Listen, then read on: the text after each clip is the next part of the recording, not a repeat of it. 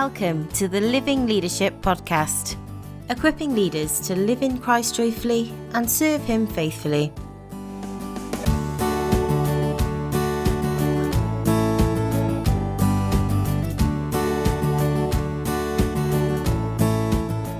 John chapter 2, verses 1 to 12. On the third day, a wedding took place at Cana in Galilee. Jesus' mother was there, and Jesus and his disciples had also been invited to the wedding. When the wine was gone, Jesus' mother said to him, "They have no more wine." "Dear mother," he said, "dear woman, why do you involve me?" Jesus replied, "My time has not yet come." His mother said to the servants, "Do whatever he tells you." Nearby stood 6 stone water jars, the kind used by the Jews for ceremonial washing, each holding from 20 to 30 gallons. Jesus said to the servants, "Fill the jars with water." So they filled them to the brim. Then he told them, "Now draw some out and take it to the master of the banquet." They did so, and the master of the banquet tasted the water that had been turned into wine.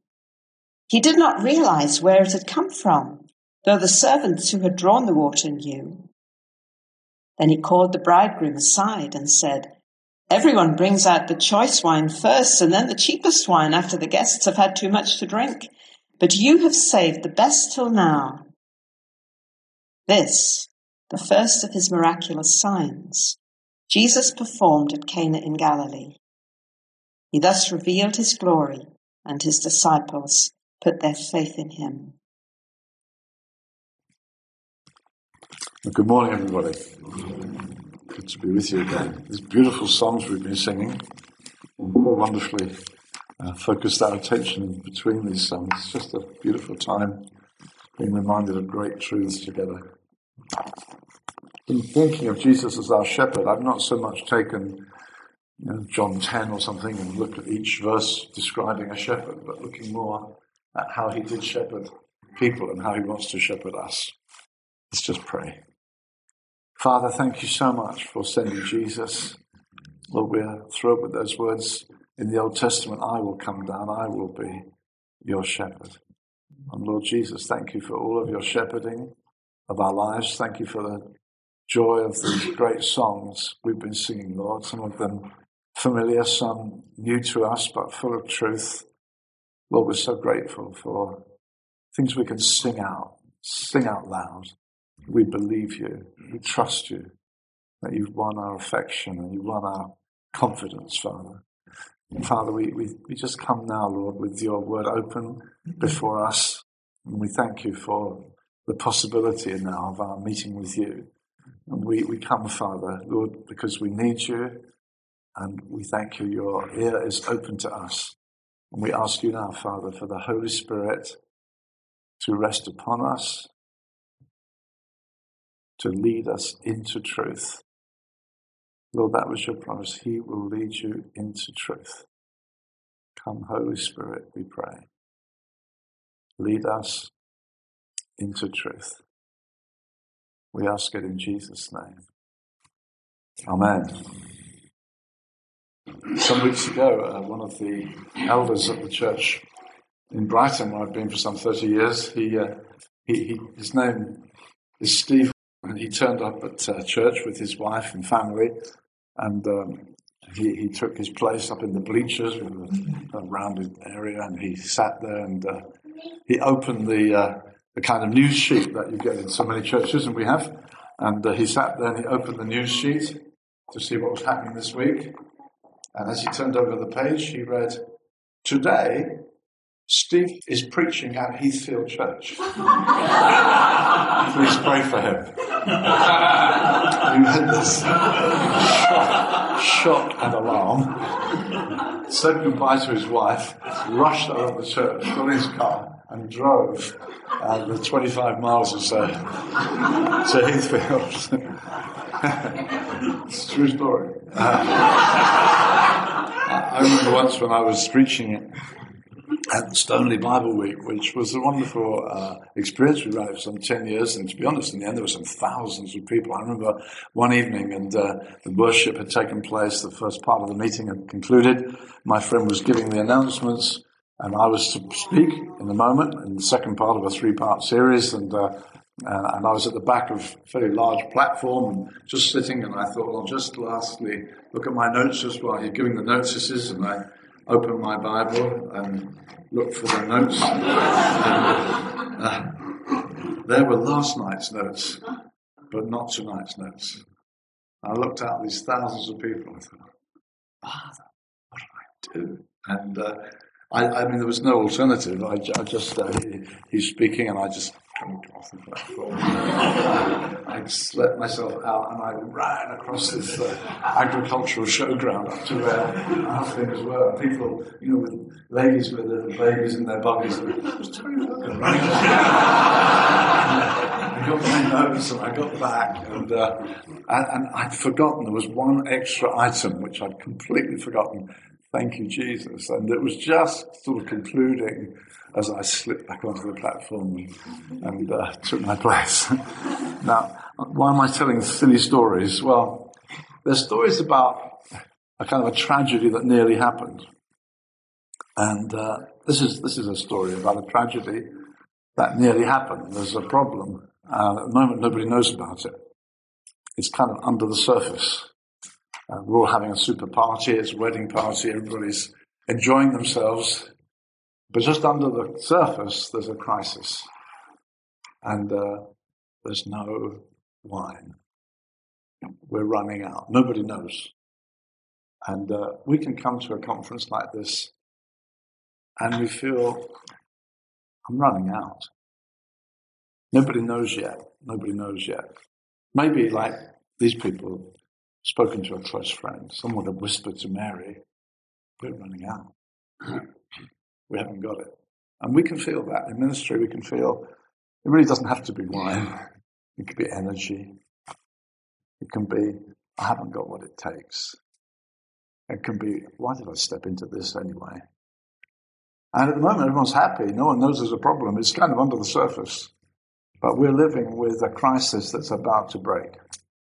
It's going to be shame. It's going to be pain.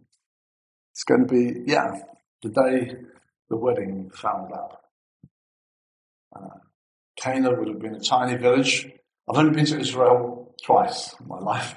I went once to Cana, and sort of bustling little town now, but I guess then a tiny village. And I guess that a wedding would have been probably something all the village would have got caught up in. And it would be remembered forever as the one where they shamed us. They ran out of wine. And here's a story where Jesus, the shepherd, is going to come on the scene and transform. He's going to come and do something quite glorious. But I want us to see how he did it, what he did, and let's see why Peter, John, has recorded these things that we got there in the end. That for our encouragement. And it's interesting how at the end of his gospel, John writes the reason that he selected these signs. He said in John 20 and verse 31, many other signs Jesus also performed in the presence of his disciples, which are not written in this book. These have been written so that you might believe that Jesus is the Messiah, the Christ, the Son of God, and that believing you might have life in his name. So John has selected the material. So much could be written. He's seen so many breathtaking things. He's just selected. And it says these signs, and 7 of Jesus' great remarkable miracles are called signs in John's Gospel. Uniquely in John's Gospel, they're called signs. They point to something else. This blind man is healed. I'm the light of the world. He gives them bread to eat. I am the bread of life. And the certain miracles and signs, they're pointing to something more than they do. And this is his first sign. This is the first demonstration of the glory of God in the midst of his people. The first time the shepherd steps forth in such a victorious, triumphant and remarkable way. And it's strange, really, the way it happened. So that's John kind of wears his heart on his sleeve. Said, this is why I'm writing this. I'm writing with purpose. I'm writing with a desire. My reason for writing is that you might have faith. And that you might have faith in him. And that having faith, you have life. It's different to knowing Julius Caesar lived or Napoleon. When you believe in Jesus, something happens. You have life. So he's writing with dynamic purpose. He's selecting his material under the Spirit's guidance that we might understand about God through his Son. So here we are. Let's look at the story. We're at a wedding, and Jesus is happy to be at a party. I hope we have that kind of Jesus. I hope we don't have a Jesus that just turns up in our church on Sunday mornings and frowns about what happened on Saturday or is uncomfortable. He came, not that we might have in meetings, have them abundantly. He came that we might have life and have them abundantly. And Jesus was happy to invade a party. And let's remember that a party, who's the focus of everybody's eye is on the bride and the groom. Jesus is happy to be at a party where he's not the center. He's happy to be there. He's happy to do his first sign at a party. Satan had other ideas. Satan came to him in the wilderness and said, why don't you hurl yourself down from the temple? And you do something religious, do something amazing. Demonstrate. And Jesus said, no, I'd rather do it at a party. I'd rather be in people's lives. I'd rather be right among people. And he refused Satan's agenda. He had his own agenda. He was happy to be at a party. I've never been to a Jewish party. I've never been to a Jewish wedding. But I guess he wouldn't have been a wallflower, looking on. I've seen the pictures of these guys with their arms around one another, all dancing. And I'm sure Jesus would have been in the party. And I just want us to catch a glimpse of this real man, the wonder of the incarnation never ceases to amaze me. No wonder Paul writes, great is the mystery. God was manifest in the flesh. And Jesus came to this party and was among people. He was there. He was present. I believe he would have been enjoying the party. He would have been part of the situation. Good for us to just ponder that, be aware of that. And then also just to remember, without spending too much time on it, but it's relevant to our day and generation, he was happy to be at a wedding party. And often at weddings you hear this stated, that Jesus, by his presence at the wedding of Cana, kind of endorsed marriage and was there. And marriage is going on a date in our country. I saw some old friends of mine a little while back, took my daughter along with me to meet some of my BC friends, the gang of guys I used to go around with when I was a teenager. And on a whim, I just drove to them and went. I hadn't seen them for years. And asking questions and showed some photos. And so he said, oh, so all your kids got married? I said, yeah. And he said, none of us did. They just moved in. They just kind of shacked up, as he put it. They just moved in. And marriage is pretty unpopular. People don't bother with it now. But it's good for us to say, no, Jesus was happy to endorse marriage. God is for covenant love. God is for those words, forsaking all others, I give myself. And we shouldn't perhaps be surprised when we think, perhaps why did he do his first sign of marriage? Well, if you look at Genesis and you look at Revelation, where does it begin? Where does it end? It starts with the marriage. It ends with the great wedding supper, the marriage of the Lamb. Marriage, it somehow interprets God's compassion and passion for his bride. It's the story, it's the whole story, the big meta-narrative. He's going to have a great, wonderful celebration. So maybe this is an ideal place for him to do his first sign. It's a wedding. It's speaking of what's to come, the glory of Christ, the marriage, the joining forever to the Lord. Yeah, he's happy to do his first sign at a wedding. He's happy to endorse marriage. He's happy, and we should be happy to affirm marriage, to proclaim it in our generation. Jesus would have us do that. But it's into that scene that we begin to see something unexpected happen. Mary comes to him and says, "They've no more wine." And it's the response that's strange. Jesus says to her, "Woman." Now, if you have the NIV, you'll have "dear" written in there. But if you have a pen, you can cross it out, because it just ain't in the text. It's just gune, woman. He just speaks to her, woman, which is kind of a bit jarring, really. And I guess it's because it's jarring that the translators wrote in "dear," because it's a bit strange, so we better change it. No, he just said woman. Same way he spoke to the woman at the well in John 4. Now, not to overstate it, you'll find that when he's hanging on the cross, and how can he think of anything else when he was hanging on the cross? He looks down at Mary and says, "Woman, behold your son." And speaks to John about Mary.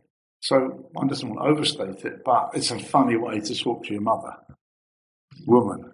And to be honest, if that's strong, it's the next phrase that is even more so. What have I got to do with you? NIV, why do you involve me? What do I have to do with you? In this NASB that I'm reading from. Apparently it's an extraordinarily difficult sentence to translate literally from the Greek to the English. If you translate each word literally, you would have to write down "what to me and to you," which of course you can't. So these phrases like, "what do you have to do with me?" And when you think about it, if you love the Bible, you think, why have I heard that before? I've heard that before. What do you have to do with me? Where have you heard that? Well, you've heard it 2 or 3 times in the Gospels, and perhaps the most remarkable one is when Jesus crosses the lake and out comes Legion, full of demons. I am many. Here he is. He's coming out full of demons. And he says to Jesus, "What have you got to do with me?" It's like, you are absolutely other. What have you got in my world, your world and my world? What have we in common? What's the deal? And that's the way he speaks to Jesus. And that's the same phrase, and that's exactly the same phrase that comes into this wedding and in this conversation with his mother. What have you got to do with me? What's going on here? A strange way to speak to your mother. I don't think he would have sounded like Legion. What have you got to do with me? I don't think he would have said like that. But it's a strange thing to say. So why is he saying? Why does this happen? What's going on? I believe it's very important. And so we just go into it a little. I believe what's happening was that Jesus has come to this wedding. It's a social occasion. There are weddings, and I can think of one on my horizon. There's a social occasion. That's a wedding we'll be at. You have to be there. It's a wedding. It's coming up. It's a social occasion, and Jesus is involved in it in that way. But he's also with his disciples. In other words, his public ministry has begun. He's been baptized, the voice from heaven, the powerful anointing of the Spirit. He's begun his messianic ministry. And this is overlapping. In this wedding, there's an overlap from where he has been socially to where he's going in his new role. This overlapping right here in this wedding. And I want to suggest to you that Mary is talking to him in the way that she's got used to talking to him. Namely, as a son. And I guess when one thinks again of the Gospels, you find Joseph seems to disappear. There's no explanation. He just is not there any longer. Mary's there. Mary's there with, it says at one point, when Jesus is ministering, Mary's there, and his brothers are there. And they're saying, oh, yeah, at the back of the crowd, as it were. No mention of Joseph. It's like Joseph's gone, and most commentators would suggest Joseph died young. Now, Jesus is in a home where there are other brothers and sisters, it says plainly in the Bible, and there's no father figure at some point. I want to suggest to you that Jesus would have been the perfect oldest son. I'm sure that Mary learned to look to him. He would have been perfect. Imagine he was a perfect child. We know that when at 12 years of age he was lost, or they had gone, the extended family thought he's somewhere in the extended family. On the journey back from Jerusalem, they find he's not. They go back, And it says he went and was obedient to them. He was a perfect child. He grew up as a perfect teenager. Should we pause a moment? Think about it. Perfect teenager. And he would have lived, he would have been there, I'm sure, he would have been there for Mary when she needed him. He would have been kindness personified, thoughtfulness, everything she needed. He would have been there for her. I don't think that's extravagant imagination. And there we are in a wedding. And we're in trouble. And so she turns to him because, well, she's got used to turning to him. And he's very helpful.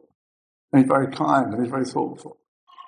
And suddenly she hears, woman, what have I got to do with you? And what is going on? I believe Jesus, it's like Jesus is saying, Mary, there's a line in the sand here. You're going to have to relate to me in a new way altogether. You've got to learn that it's not like it used to be. We're in a new relationship now. You have to know me in a new kind of way. D.A. Carson, in his commentary on John, says this: we must not avoid the conclusion that Jesus, by rebuking his mother, however courteously, declares at the beginning of his ministry his utter freedom from any kind of human advice, agenda, or manipulation. Let's read that last section again. Declares at the beginning of his ministry his utter freedom from any kind of human advice, agenda, or manipulation. Now, why am I staying with this? Well, I think it's relevant to us in how we know him as our shepherd. It's very possible to think of our shepherd, and in a sense, well, I'm at the center of this world. This is my world, and I've got a shepherd. It's so good to have a shepherd. He's so helpful. You know, he's like a genie. You just kind of love him. Jesus, parking spot, please. Thank you, Jesus. It's just great. He's there for you. He's there for you. And here's this encounter, this kind of, and Mary's perhaps used to him saying, I'll go and get a few skins of wine, don't worry. I'll look after it. Don't fret about it, I'll look after it. And suddenly it's not like that. Suddenly, whoa, it's this, you have to relate to him differently. He's now the messianic shepherd. He's now the Lord of glory. He's now the one in charge. He's bringing in the kingdom. He's establishing what the kingdom's all about. Bringing people back into a right relationship with God through this awesome mediator. But he's not just my shepherd in my world. He's not just keeping me as I was and looking after stuff for me. So, I've got my career, I've got my family, I've got my vacation plan, and I've got a shepherd too. It's so helpful. No, he's come a different deal altogether. He's come. And he's not to be addressed in that kind of way anymore. He's not there for me. You see, some people leave the church and you go after them and you say, well, why did you leave? And they say things like this: he never did anything for me. You thought that was the deal? He was just going to do things for you. So you're saying to him, didn't he care about this wedding then? Is he going to let them just rot? Is he going to let shame come in their lives? Is this going to be the wedding that's always remembered? Apparently they knew how to party. The commentators say that these parties would take 7 days. Imagine a wedding party that lasts 7 days. Well, this is a big event. And it's the one you always remember. I guess, the shame of it. They ran out of life. Doesn't he care? Yeah, he does care, and he solves it. That's why it's in the story. He solves it. But he solves it his way. He solves it his way. What do I mean? He solves it by taking over. He doesn't just rush off and get a few wineskins. He's bringing in the kingdom. And so he gives instructions that are specific, unreasonable, and require faith and obedience. He's ushering in a kingdom to do with him and his word. He's ushering in a new way of relating, a way where what he says matters. What he says, however unreasonable, is the way we're going to get the situation dealt with. These instructions are specific. They are totally unreasonable, and they require a certain attitude to Jesus. A certain giving up of what you think makes sense. A certain relinquishing of your power to choose. Of you to be in charge. He's now in charge. It's a sign. He's ushering in something that will lead to abundance, but it has to be done his way. And if we don't do it his way, we miss the sign, we miss the kingdom. Jesus came as a rock. You could fall on this rock and be broken. He was a rock of offense. You could stumble on him. But if you yielded to him, you're led into another kingdom, another world of gallons of wine. But you have to do it his way. It's specific. Go and fill the water pots, not what you expected. It's like you come and say, look, we're in trouble, Lord. We've got no peace. We're in trouble. We're in difficulty. The sparkle's gone. Maybe it can be in your marriage.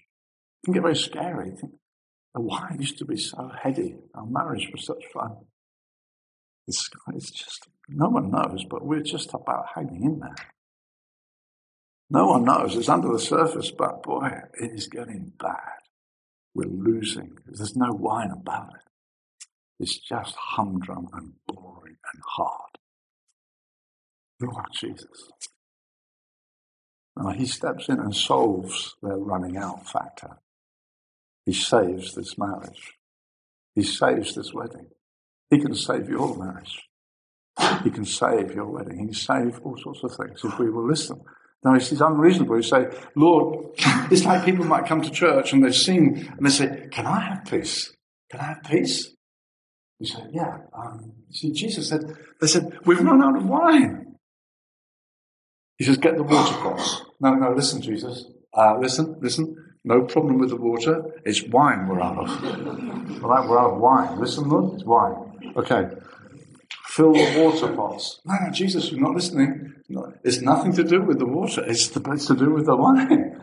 Listen carefully, Jesus. It's the wine. The wine is the problem.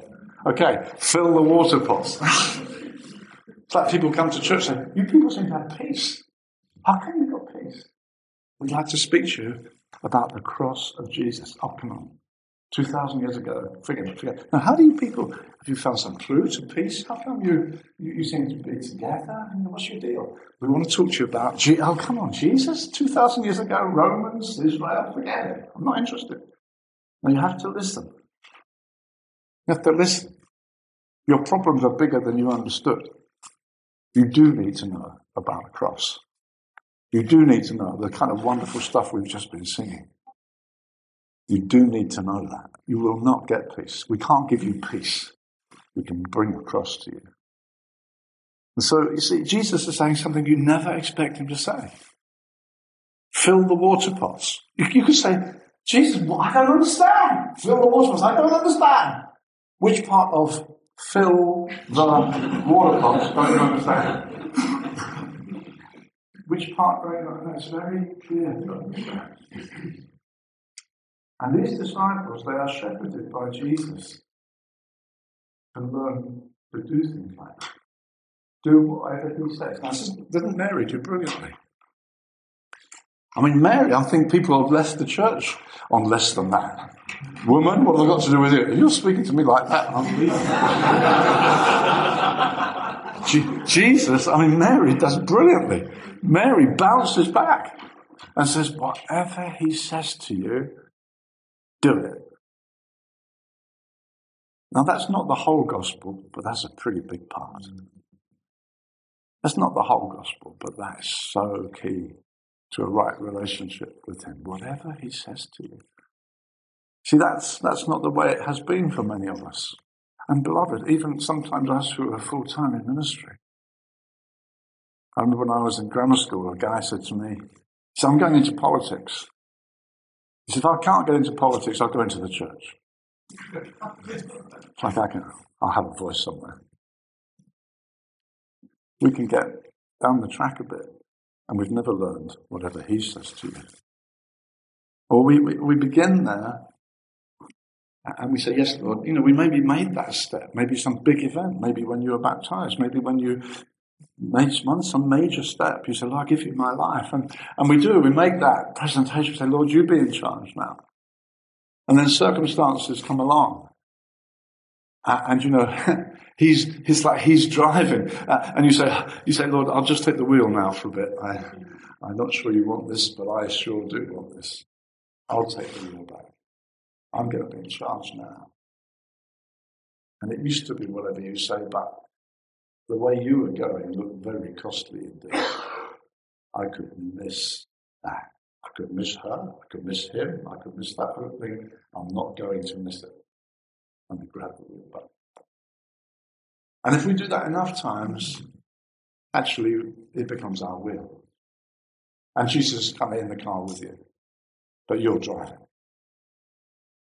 And you forget what it sounds like to hear him. It's a kind of distant voice now, and it's not intimate anymore. Because really, you've got the wheel. And this is saying, give me the wheel. It's saying, whatever I say, do it. Because that is the kingdom of God. That's the deal. That's what it's about. We were going this way, and the gospel is turn around. Repent. Turn from your idols and serve the living God and wait for his Son in heaven. It's a turnaround. It's letting him run things. Is that how it is for you? See, being in ministry, you have all sorts of very costly choices. And sometimes you think, well, if I do that, they won't like that. If I do that, I could risk my job. If I do that, I could risk my house.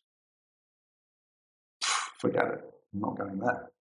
And so we can be in ministry, but not really following the shepherd. We can sometimes be telling other people to follow the shepherd, but we're not, because it's too costly. It's too dangerous. And here we find that Jesus is taking over and he's bringing the answer because he's teaching people to live by his word. The word of the Lord. That's our life, beloved. That's the deal. I was preaching once in a Sovereign Grace conference in the USA. And I finished preaching. A man called C.J. Mahaney, who led that movement, he was there, and there's a big crowd, and people seemed pretty happy. And he came to the mic. He said, "How many of you have been blessed through what Terry said?" I was kind of cheer American style, and he said, "You're all deceived." I thought, wow, what have I said? I was really shocked. What have I said? And then he went on, thankfully, to say, it says in the Bible, not blessed are those who hear, but if you hear, blessed are you if you do. He said, you think you've all been blessed, and all you've done is heard. I thought, oh, thank you, Lord. And that is the deal, isn't it? It's doing what he says. It's doing what he tells us to do. Because without faith, it's impossible to please God. And we can say, well, it's not fair, it's not safe. It's dangerous. And so we're all cautious. And we don't do the radical thing. We don't do the obedient thing. Because we're just being cozy instead. And we're being moral and we're doing the best we can. But we're not doing necessarily what he tells us to do. And this story, this first sign, is when they let him take over, when they let him run the wedding, when they let him solve the problem, there's gallons of wine. He takes control. He overwhelms them with provision. But this is the way it happens. So I think, honestly, the root, people say, what's the root of sin? I think the root of sin, people think, is selfishness. But I don't actually think that's a biblical reply. I think the root of sin is an evil heart of unbelief. What the Bible talks about. An evil heart of unbelief. I think lots of unselfish people around. Presumably Mahatma Gandhi was pretty unselfish. I don't think selfishness The key is unbelief, because I believe that's what happened at the fall. The fall, Satan came and said, listen, you can't trust him effectively. Now, eat what I'll give you, and you'll be as gods. You can choose what's right and wrong. You don't have to trust him telling you what's right and wrong. You can be as God. You can choose between good and evil. It's your deal. It becomes your deal. You don't have to trust him. You don't have to believe him. I'm telling you, he's lying to you. I'm offering you something better. And so they didn't believe God. That was their problem. That's the root of sin. And when God came to Abraham, he said to Abraham some amazing thing. You will be the father of a multitude. And he believed God. He believed God. And now we've got a reversal. Now we've got to start again. Now he's like Abraham's the new Adam. And man will believe God. And that faith is tested. It's tested and tested. And in the end, he says that through you, I'll bless all the families of the earth. We become children of Abraham. Then believe. Believe. And that's what we call believers in the Bible. And belief has to overcome things you think, well, that's not comfortable, I don't know about that. And so often we say, yeah, well, I know that, but I'm not going that way, I'm sorry. And effectively saying, I don't believe that will work out. I don't believe if I did that, it would be okay. And I feel, okay, you say that, but I'm not sure that's a good idea. And so we get used to not believing. God wants us to believe. God wants us, especially in leadership, to believe. But faith characterizes us, and we have the saints to believe that, to rise up a believing community. So Paul says, I've received grace and apostleship, beginning of Romans 1. I've received grace and apostleship to do what? To bring about the obedience of faith among the Gentiles. The obedience that comes from faith. Now, you could say, well, God ought to be obeyed anyway, you Gentiles. And we Jews have been trying to do it for centuries. No, you start obeying. He could have gone out and just said, hey, obey God, obey God. He's the creator. Obey him, obey him. He said, no, I want to go among the Gentiles to bring about the obedience, yes, that comes from faith. That you obey because you believe. You can trust this shepherd. But even when it was crazy, you can trust this shepherd. That's what the Bible's full of. Moses, you can go through the Red Sea. Joshua, you can go through Jordan. Jericho's walls will fall. It's full of people doing things that are ridiculous because they believe God. They believe God. We can have that building. We can afford to buy that warehouse and make it a church. We can do these things. Oh, I couldn't possibly do that. Oh, we can't do anything. Never done it before. We settle for that. Some of you have been called to leadership. Leadership. We should come, we will do it, we can. When we begin to step into faith, then people begin to believe this. And they obey because they believe. They don't obey because they have to. See, what can happen is you become a Christian, then you have to obey. But it's not through faith. So when I was a backslidden, I was a brilliant backslidden Christian. For 4 years, I was a backslidden Christian, horrible Christian. So I'm in church on Sunday, I'm doing all sorts of atrocious stuff the rest of the time. And then sometimes I'd have a conscience thing. And so they'd say at work, we're having a big party on Friday night, Terry, are you coming? No, I don't think so. There'll be loads of booze, there'll be lots of girls there, are you coming? No, I don't think so. No.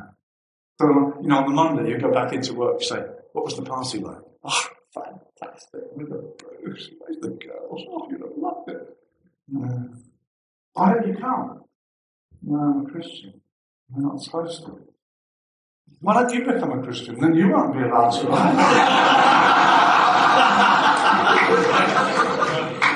See, that's the deal.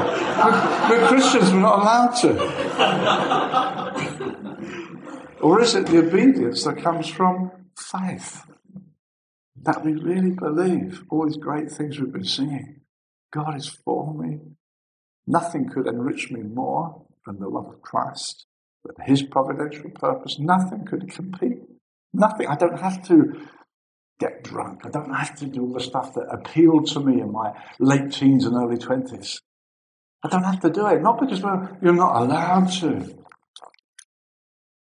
You see, conversations I would have, you mean you're going to be a Christian? You mean you're only going to have sex with one woman for the rest of your life? Is that it? I mean, you cannot imagine anything more boring. Well, we're not allowed to. We're stuck with it. Or do we think that God knows precisely what He's talking about? He knows. He really does. He invented the explosive joys of sex and knew the best setting for it. And He knows best. Not we're not allowed to. Or real giving. You mean I have to give a tithe? Before or after tax?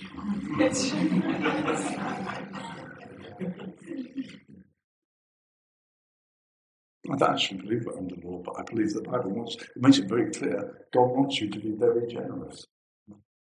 It's more blessed to give than it is to receive. Maybe. I think it's pretty good receiving myself. See, faith. The obedience that comes from faith. Paul says, I'm going out among the nations to produce communities who live completely different. They're not just a bit morally better, but they live different. They believe God. They believe God. They trust God. When He says things to do, we do them. We say, Lord, you tell us, we do it. We've been trying, Lord, just show me. We do it. Is that how it is for us? I mentioned in my little testimony Q&A last night that I know I got saved on a pretty different message. It was very much, I was asked Jesus in like He's the genie. I'm in problems. Don't get me out of this. Please get me out of this. I'm sorry. Oh, thank you. Went back to my old life until a scary day when God said, I want your life. I want it now. And it's now or never. I mean, frightened the life of it. As far as I knew how, a total backslidden man, I gave myself to God. As far as I knew how, I was a terrible backslider. Drunk often. Real mess. In church on Sundays, I just said, okay, you have the whole lot. I lost everything. I lost a fiancé, I lost friends, I lost everything. But I could dance on that burial ground now. I didn't know He had an adventure for me. I didn't know He had. I was clinging to trash. And there can come moments in our life.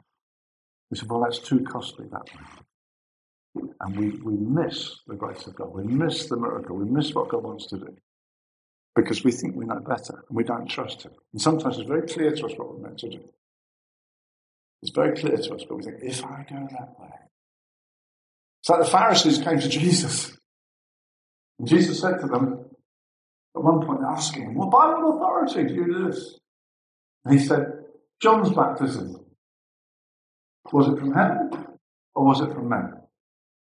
As if they said to themselves, if we say it's from heaven. He'll say, well, why didn't you respond to it? If we say it from men, the crowd will say, hey, he was a prophet of God. If we say this, so they replied, we don't know. They were cheating. They knew. But to live with the ramifications of what they knew was too costly. And Jesus is inviting us. Let me be in charge. I don't want to crush you.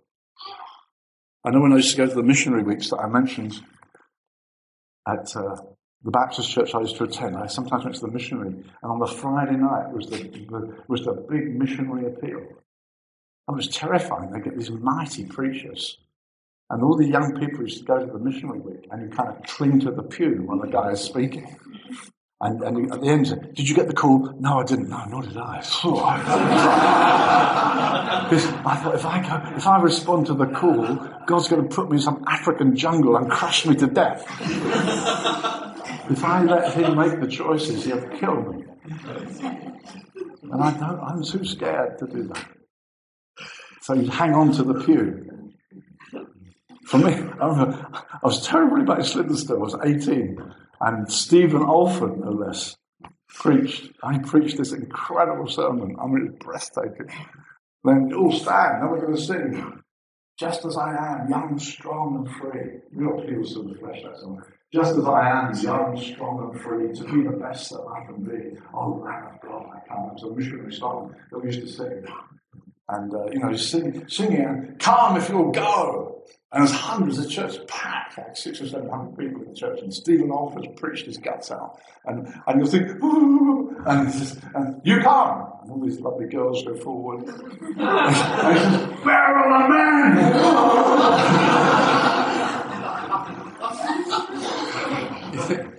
And it's scary to let God make the choices. But beloved, He gives gallons of wine.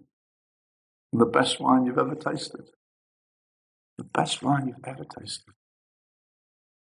And God's inviting us, even in ministry. But if I go that way, I could lose my job. If I say that, I'll offend the deacons. If I say that, the treasurer will say, what about our house? I can't go that way. And so we preach morality. We keep safe. And we're not seeing the glorious Christ. So it's not just the people in our ranks, is Jesus really shepherding your life? Or do we just touch our hat to Him? He wants to take over. He wants to bless us. But He's ushering in a new kingdom. He's not there just to help out weddings.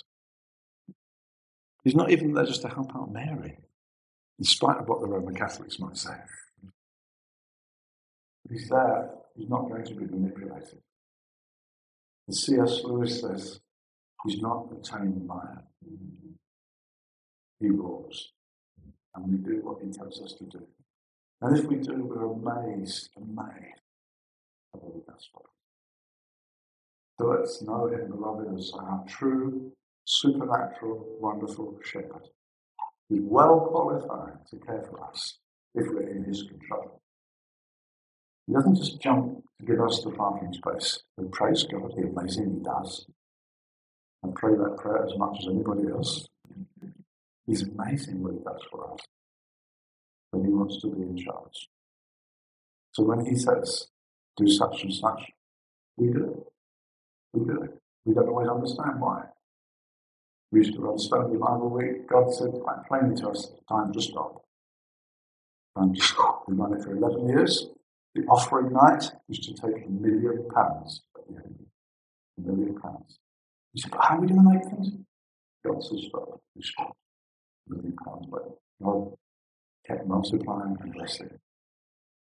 You don't weigh it. You say, yes, Lord. You let God make the choices. You let Him make the call. And He will guide. He will lead. Let's just pray, shall we? Let's draw near to God, each of us. Maybe you're living on the edge of something. Maybe like these. Everyone can just see the party. The party looks fun. Everybody's dancing and singing and happy. But just under the surface, you're living with a crisis. I don't think we're going to make it. What's private will soon be public. We're in trouble. We're in trouble. And this word gets to Jesus. Lord, they're in trouble. And beloved, He completely solves it. He completely solves it. It will be the wedding we're still talking about now, 2,000 years later. Not the wedding that for a few years people spoke about the shame of it. But speaking about the amazing wonder of it thousands of years later. Because Jesus was obeyed in a way that made no sense whatever. But He was in charge. And they obeyed through faith. They said, if God knows. I really trust in the obedience that comes from faith, not from unbelief. Not from, well, you have to do it because you're a Christian. Otherwise, we teach people morality while others are watching. The tragedy that's in our ranks. Guys secretly captivated by pornography on their laptops when no one's looking. If anyone comes in, that laptop goes shut pretty quick. It's not an obedience of faith. It's not faith. It's like, well, I'm not allowed, I'm not supposed to. There hasn't been that explosion of joy. God knows best. I believe him. I really believe he knows what he's talking about. The church is meant to be happy in obedience, not reluctant, confident in their shepherd, that he knows the way he's leading his flock. The flock of God should look stark contrast to those around us. We've got another raison d'etre, we've got another focus, another person who calls the tune. Blessed are those who hear my words and do them. They're like a man who builds his house on a rock. Father, we just come to you. Lord, we do thank you so much that you've ever invaded our lives. And Lord, we just praise you so much. We do pray that you will win our joyful obedience, even our costly obedience, even when it looks like real danger to obey you. That we might find you, the faithful one, and prove you.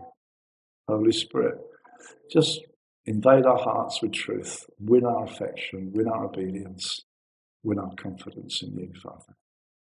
In Jesus' name I pray. Amen. Thank you for listening to the Living Leadership Podcast. We hope what you've heard today spurs you on in your walk with the Lord. If you're encouraged by today's episode, consider sharing it with a friend or colleague, or leaving us a review on your podcast app of choice to help others find us. If you'd like to engage further with us on anything we've discussed today, we'd love to hear from you.